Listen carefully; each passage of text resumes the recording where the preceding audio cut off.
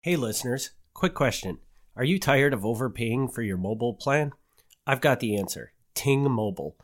Ting Mobile is all about flexibility and savings. You only pay for what you use, no crazy fees or overages. It's perfect for those who want control over their phone bill without sacrificing quality. Say goodbye to bloated phone bills. Go to MilwaukeeMafia.com/Ting. Ting Mobile. Mobile that makes sense.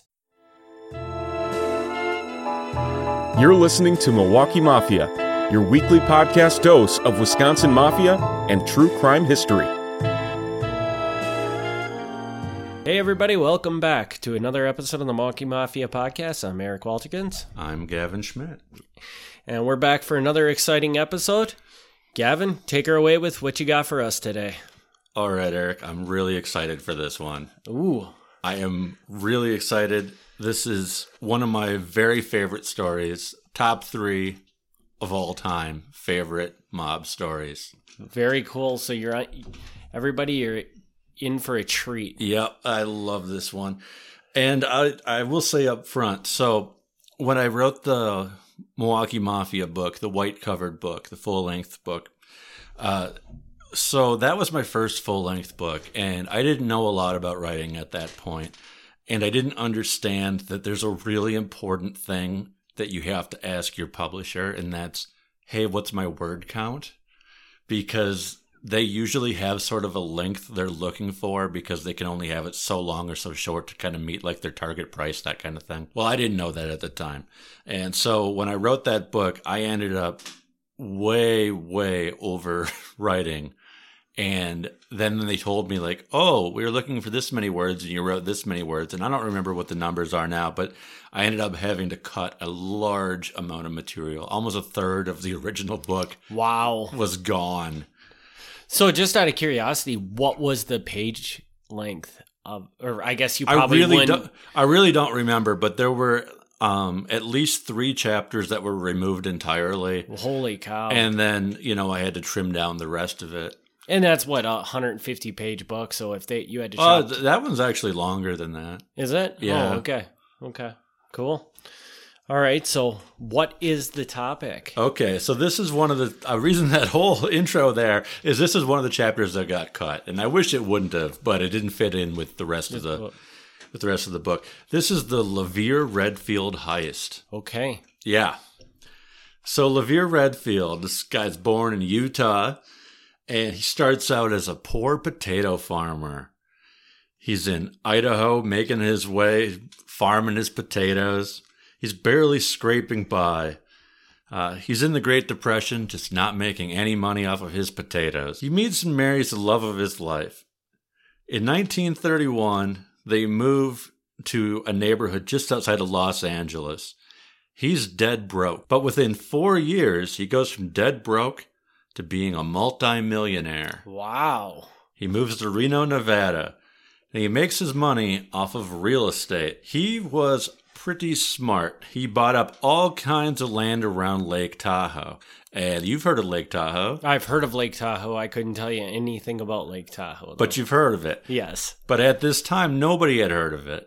So he was smart, and he bought up all this land. He says, this is going to be a place. And he was right. So within 4 years, he became a multimillionaire because he got there first, started selling off the lots. He also made his millions because he was cheap. He would go to the grocery store and he would haggle with them over the price of a can of soup.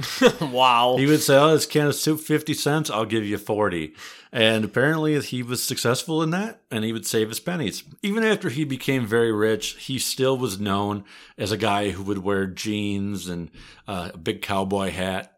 But never, he's making millions. He could be wearing fancy suits. Never does it. He's wearing jeans the rest of his life. So this is our build-up. And then, of course, you got to ask at some point, what's this have to do with Milwaukee Mafia? That's a great question. Okay.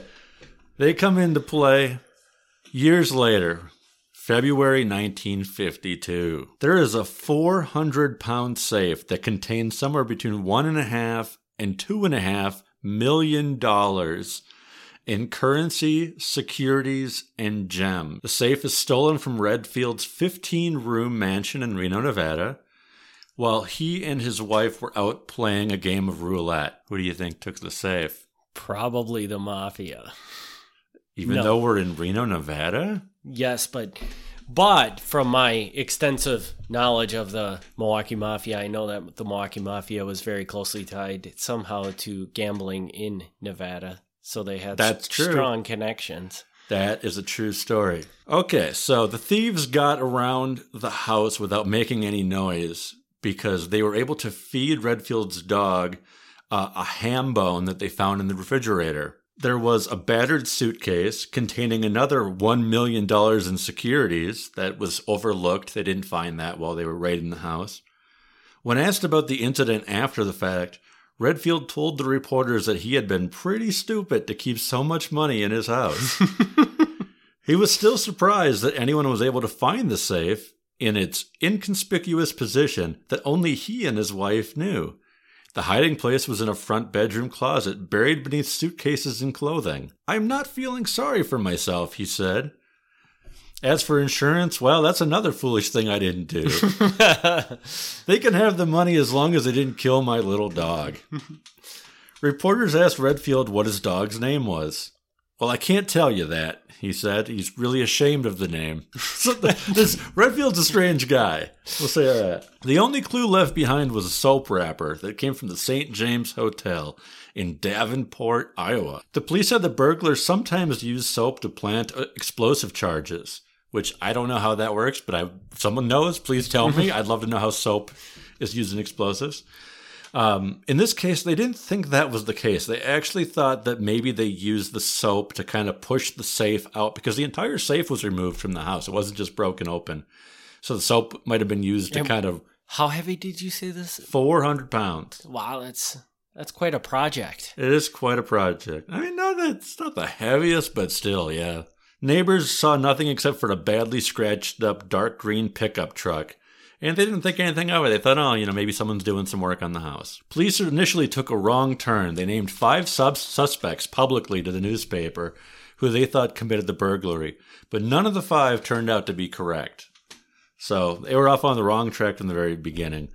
They saw some people who they thought were suspects head off towards San Francisco. So they're searching San Francisco. No, wrong direction. Well, what could have been the perfect crime quickly unraveled on Monday morning when brunette cocktail waitress Leona Mae Giordano tried to use a $1,000 bill from the burglary at a blackjack table. The money changers were on the lookout for the dollar bill, scanning serial numbers from the burglary. Now, $1,000 bills, not super common. Yeah. So it's if you know which serial numbers to look for, you can keep your eyes up pretty easy for that. Used to be more common than they are now, I think. I mean, I've never seen one in real life. Yeah, wouldn't even believe that they existed really anymore. Maybe they don't exist anymore. Yeah. At this time they did, and so, yep, that was probably not the right place to take it because they realized right away that she had some of the loot. Well, the casino manager there was a man named Wertheimer. He was a Detroit native who had previously operated the Chesterfield Club in Detroit. He had known some questionable guys back in the day in Detroit, gangsters like Joe Adonis and Meyer Lansky. So if anybody knows those names, these are guys that this guy was familiar with. So he wasn't anyone to mess with either. So they asked the waitress, "Hey, where'd you get this bill from?" And all she would say was, "Some guy in Milwaukee." Well, the FBI arrived, and she broke down, she started crying, and eventually she remembered the name of the guy from Milwaukee. His name was Andrew Young. Now, she also had $5,000 of the loot on her, so she turned over the $5,000. So they got back a little bit of the money. Andrew Young is picked up by the FBI. A few days later, he's held in jail on $50,000 bond. He was in his underwear and unarmed at the time the FBI showed up, so he surrendered pretty quickly. He wasn't going to run off in his underwear. He refused to talk to FBI agents or explain how $600 in bills got into his work clothes pockets, despite the fact that he claimed to be unemployed. His wife said he couldn't have been involved in the heist. He had been in the hospital at the time. He was having abdominal surgery. She told the press, "I don't know why people always pick on him. Every time something goes wrong, they figure he did it." Now, granted, he had a long reputation before this. He had served 12 years in an Illinois prison for armed robbery. He had received a life sentence in Wisconsin for the murder of a employee of the Kohler Company in Sheboygan. Of course, this life sentence wasn't really life because he's back out. Yeah. He denied committing the crime and stuck with that story. So after only about 15 years, he was pardoned by the governor. Yeah, so this guy, robbery, murder. On another case, he's caught possessing what was called burglary tools, which could be any number of things. It's kind of a vague description. Yeah, not the best guy. A few days later, door-to-door soap salesman. Here's where the soap comes back. Door-to-door soap salesman John Triliegi and Frank Sorrenti were arrested. Now, these guys were actually in the hospital getting ready for back surgery. They were cousins, and they both needed back surgery. Weird. Yep. Triliegi had formerly owned the Riviera Tavern in town. He had originally been born in Omaha, but grew up in Milwaukee. He was a known gambling addict. He was a member of the Ogden Social Club, and the Ogden Social Club was this thing in Milwaukee where they had a gambling house that would change houses every night. So, like, the club wasn't really a club. It was like every day somebody else would host the game.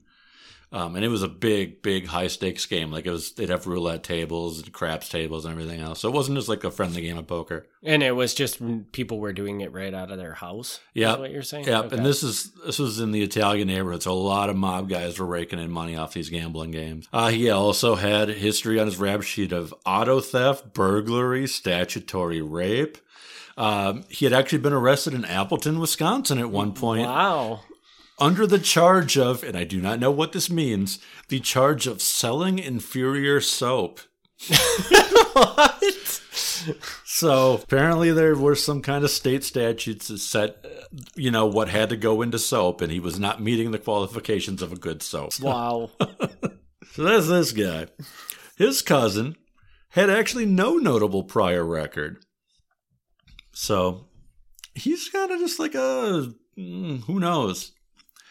But they were quickly connected, thanks to Andrew Young, they were connected to the heist, what the newspapers were now calling the biggest burglary in the United States history. Now, the two cousins initially denied any involvement, though they did say, well, we were in Reno at the time. They were held in the county jail on $50,000 bond, and the FBI believed that what had happened is the three men had driven from Milwaukee to Reno in Triliegi's 1951 Cadillac, and they had gone there to apply for positions at the local casino there to work as card dealers, which did not work because their records did not let them work in a casino. Believe it or not, casinos have standards of who can work there. So if you have a history of burglary and murder and rape, don't seem like the best kind of people to have working in a casino. No. I mean, there's some questionable people who hang out at casinos, but you don't want people who are known for stealing your money to be in charge of the money. Money at your casino. Yeah. Now there's some debate over whether or not the Redfield job really was the biggest burglary. There's a more famous case just a few years prior called the Brinks job. A few people maybe have heard of that if you're into crime. A Brinks building in Boston was robbed of $1.2 million in cash and $1.5 million in checks, money orders, and other securities. That heist was called The Crime of the Century, and actually there's 4 movies based off of it. So a pretty big deal. And I'm sorry, did you say how much money it was for? Together about $2.7 million. So it's right in the same ballpark. Same ballpark. Now, on a technicality, Redfield would be the bigger burglary because it was a burglary, and technically the other one was a robbery, not a burglary. Mm-hmm. And for those who don't know the difference, a robbery is like you actually put a gun to somebody and demand money, and a burglary is when you go in a building when nobody's there. So there's four movies for the Brinks job. There are 0 movies for the Reno heist. If anybody wants to make a movie, I will help you. Let me know. I've got a lot of story here. So when asked for comment on the arrest of these men, Redfield told the press, Well, by gosh, that's all right. That sounds pretty good, doesn't it? He then laughed and added, well, they haven't found the safe yet, have they? Did they find the money? So I can't do it in the voice he does. It's a strange guy.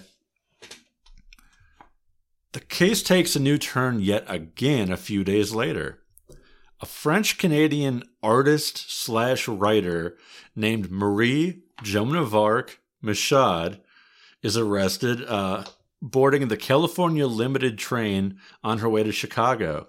She had with her $50,000 of the stolen money, 28 pieces of jewelry valued at over $25,000, and a package containing numerous securities, including 179,000 shares of stock in 57 different corporations. She was charged with conspiracy and held on a $100,000 bond at the Flagstaff, Arizona jail. She reportedly huddled on her jail cot and screamed hysterically in both French and English when she was not able to sleep. Michaud had been a frequent guest at Redfield's home, and he told the press he was shocked and greatly upset by her arrest. I trusted her implicitly. At the same time she was arrested, agents were pulling a smashed and empty safe from a small mine 10 miles south of Reno. So they found the mine. They seem to have found a lot of the money on this woman's person now. How is any of this connected to anything? So Michaud was transferred from Flagstaff to Reno, and she told the newspaper that, yeah, she was the one who masterminded the theft. She was the one in charge of it all. She said, I told the men who took the safe they were not to harm anyone, not even the dog. They were to be unarmed. I'm very sorry about the shame to my family, but I was always thought to be generous to everybody, and I thought the money should be placed in circulation. I knew the only way to hurt him was through his money. Now here's some dispute of how this all went down. According to the French-Canadian woman, she was having an affair with Redfield. Okay. So she knew where the safe was because she had been in his bedroom. And at one point in time, I don't know, maybe he went to the bathroom or something, but she looked and saw this safe hiding in his closet. Well, he denies this. He's like, no, that never happened. I don't know how she knew where anything was. I've known her a little bit because I've seen her hanging around the casinos. So he denies any of this. All right. It starts coming together that whether that's true or not, she's definitely the one who put things together. She was friends with a prize fighter, a boxer, who also lived in Reno, who was formerly from Milwaukee. And she said, hey, this guy that I've been hanging out with, he's worth millions of dollars, and the guy doesn't trust banks, so he keeps all his money in his house. And the boxer's like, well, I know some guys who could help you out. And the boxer knows some questionable people back in Milwaukee. I don't know the details of how he knows them, but it is worth pointing out that in the early days of boxing, the 30s, 40s, boxing was more or less run by the mob, and that's very true in Milwaukee as well. There was a thing called the Badger State Boxing Club, which was very mob-heavy, and so if you boxed in Milwaukee, the promoters in charge, the people who paid you to fight, were mob guys. Or funded by the mob, probably. Or funded by the mob. So somewhere along the way, these connections are made. This guy contacts Milwaukee. These two guys hear about it. Somehow Andrew Young, who is not a mob member, not Italian, as you can tell from the name. He seems like a really oddball in this whole scenario. Yeah, don't know how he gets mixed up in this, but maybe they just know him as, a crazy guy who will do anything because he's got this history of, armed robbery and murder. They're definitely not someone you want to mess with. So they know him from somewhere and he gets mixed up in it. This goes to trial, and there's some interesting moments at trial. Please tell me that people get arrested for this. They don't get away with this, right? They do not get away with this. Okay. We hear that too much on this show, so that's No, this one they actually get in trouble. But there's that dispute between how the woman found out about it, which plays into her defense. I mean, because she tells this story, which is not very believable, but she tells this story that basically he told her she could have the money, and nobody believes that. But he's going the other way completely, not even saying that they had an affair, that she's never even been in the house. And based on what you told me about the story, I have to, me personally, would take it that somebody involved in this knew about the safe, had been in the house, knew where the safe was, knew the size of the safe, because I think you don't come ready to rob somebody and are prepared to move a 400-pound safe out of the house. Right. You know, that just doesn't happen. No, I agree. And I think there's some middle ground in there. I don't think it was as simple as she hangs around the casino and he told her that he keeps all his money in a closet in his house. Maybe that's something that she overheard. But I think there's something more in the middle where there might have been something questionable going on and she was in the house. Yeah. But again, I don't believe the other direction either, where I don't believe where he's like, oh, if you don't tell my wife, you can have all this money. Yeah.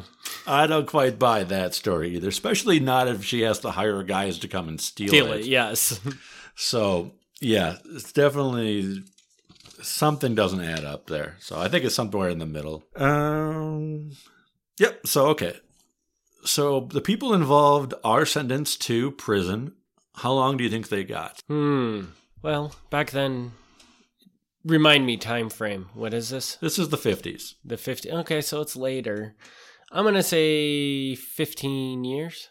You overshot it. Really? Yep. Wow. Okay. Nope. They were sentenced to 5 years, and they were out in 2. Wow.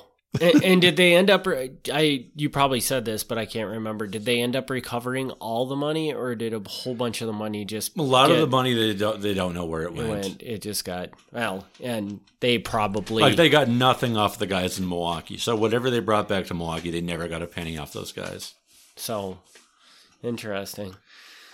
So these guys, 5 years, they're released in 2. Andrew Young, even though he's got this history of murder, he's actually out after 20 months, so less than 2 years.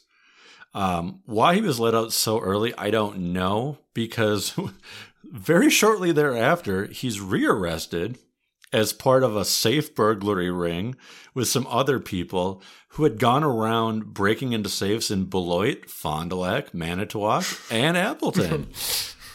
So poor Appleton. Poor Appleton. Yep. So Andrew Young, should not have probably been let out so soon. Trilogy will probably come back again in a future episode, because in 1958, the FBI creates what is called the Top 10 Hoodlums list. And then each office of the FBI had to come up with their 10 biggest hoodlums, which is basically their way of saying mob members. And Trilogy ends up making their top 10. So they put some extra special focus on him later on. I want to go back to something you just said. Did you say that the person that had gotten arrested all the times for breaking into safes was Andrew Young? Yep.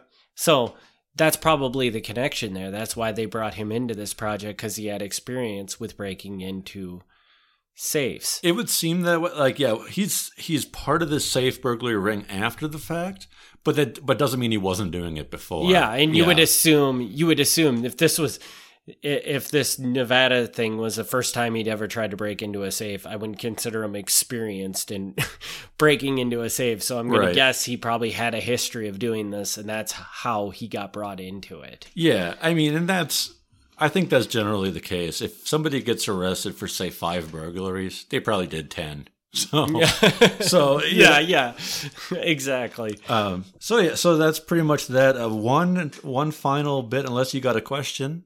Well, one thing I kind of am curious about with this. So this almost sounds like a situation where somebody knew somebody who knew somebody that brought the mafia into this project. Yeah. And I'm just curious I feel like this is an organized organization that's doing this. Sure. So could this have been just these guys going out and doing, is this really a mob job? Or could somebody have just reached out to 2 mob members and said, hey, we need help doing this. Do you want to? Well, so here's how that works. If they were following the rules, they should have alerted somebody that they were going to do this. And then when they got back, kicked up a percentage of the money to their superiors in the mob. That is how it is supposed to work. Of course. Now, I don't know what actually happened. It could have been they got this call from their boxer friend in Reno, and they said, screw it. We'll just do this over the weekend. Nobody ever has to know. Because if they didn't get caught, I mean, who knows they have this money? I don't know what was going on behind the scenes. So it's a mob heist insofar as these 2 guys are Milwaukee mob connected. Yeah. But whether or not the mob knew they were going to do it, I don't know. Sanctioned it or whatever terminology you want to use. This could have been a rogue operation. It could have been. Because it's not deeply embedded into the mob. Correct. And actually, now that you mentioned it, it's funny because a lot of times the reason you're supposed to clear it isn't just because money is going to get passed on. Like, that's the rules. You're supposed to pass the money on. You kind of have to clear your targets too, because Redfield, so far as I know, had no mob connections whatsoever. But could have. Yes. And, maybe he was in tight with a mob guy who operated a casino. And if this mob guy finds out that his buddy just got burglarized, that guy's going to be pissed. Yeah. So, sometimes you should clear things to make sure you're not hitting somebody's house or business that has some buddies that are already mob guys. And for all intents and purposes, this Redfield could have been feeding money to the mob for some reason. Yeah. And it's like, don't go steal the money that the guy's already paying to us. Go steal it from somebody else. Right. And I don't think he was. I have no evidence whatsoever about that. But yeah, you should at least check. And yeah, I don't think they did. Or again, if they did, this was all behind the scenes. Nobody higher up ever was named connected to this at all. So it could have been a rogue operation. I don't know. It's an interesting. It's always the problem with the mob stuff is, that isn't, they don't make that public. Yeah. The mob boss is not going to go out and have a press conference and say, yeah, we didn't sanction this operation. Right. These guys get caught and then their boss comes up. They're like, yeah, we did not okay that. Yeah. So that's the problem is a lot of times, like, you have to connect the dots. And sometimes there's no dots to connect and you have to assume, and you shouldn't assume, but you kind of have to. It's a very tricky thing. And I don't like to make connections that aren't there, but you have to speculate a little bit. It's part of the game. Any other question? No, I think I'm good. Okay. We're getting pretty high on time. So. Okay, so I did got the one little wrap up. Okay, so Redfield, he's had all this money stolen from his house. Do you think after this incident, he puts his money in the bank? No. You are correct. Yes. People that don't use banks, and this is not against anybody that doesn't use a bank, but I feel like if you get to the point where you're not using a bank, you'll probably never use a bank. The experience that got you there, the superstition is so strong that you just won't ever use a bank again. Yep. So he ends up dying in the 1970s, and they go in there to, handle his estate or whatever. And on top of whatever else was inside that house, they found 400,000 silver dollars. So he had 400,000 coins, silver dollar coins, just sitting in bags in his house. Obviously he had 400,000 silver dollars, so I would assume that was a huge amount of money for that time. I assume he had a lot more money than that, but the fact that he had just that many, how much money in silver dollars? I'm curious, how bad when they did this robbery, do you know how much his net worth was? Like, how much did they wipe him out He didn't seem really worried about it, so it must have been just a drop in the bucket for him, right? Because you read a couple things there where he was talking, and he was like, well, I'm just glad they didn't kill my dog. Yeah. I mean, if it wiped him out, probably would have been a little more upset. Yeah, they took him, like I said, between $1.5 and $2.5 million. I mean, it's hard to say exactly because he didn't give those numbers out, and they only recovered so much, but somewhere in that range. And was that everything? I mean, I don't think so. I would assume not, but God, he would have had to have a lot of money at that point in time. He would have had to have been extremely rich to have $2.5 million stolen from him and not be broke. Well, I mean, so. I guess realistically, he probably had everything tied up in investments. That's true. Yeah, that's true. You know, not everything you own is cash on hand. Yeah, so. That's true. That is very true. All right. Well, I think this concludes this episode. It sure does. Hit them with some contact info. Okay, so if you want to reach out about this or anything else, you can find me at MilwaukeeMafia@gmail.com or MilwaukeeMafia.com. Nice and simple. And we will be back next week with another Mafia story. Thanks, everybody, for tuning in, and we'll catch you on the next one. Have a good one. Thank you very much. Thanks for tuning in to the Milwaukee Mafia Podcast. Join us next week for another look back at Wisconsin Mafia and true crime history.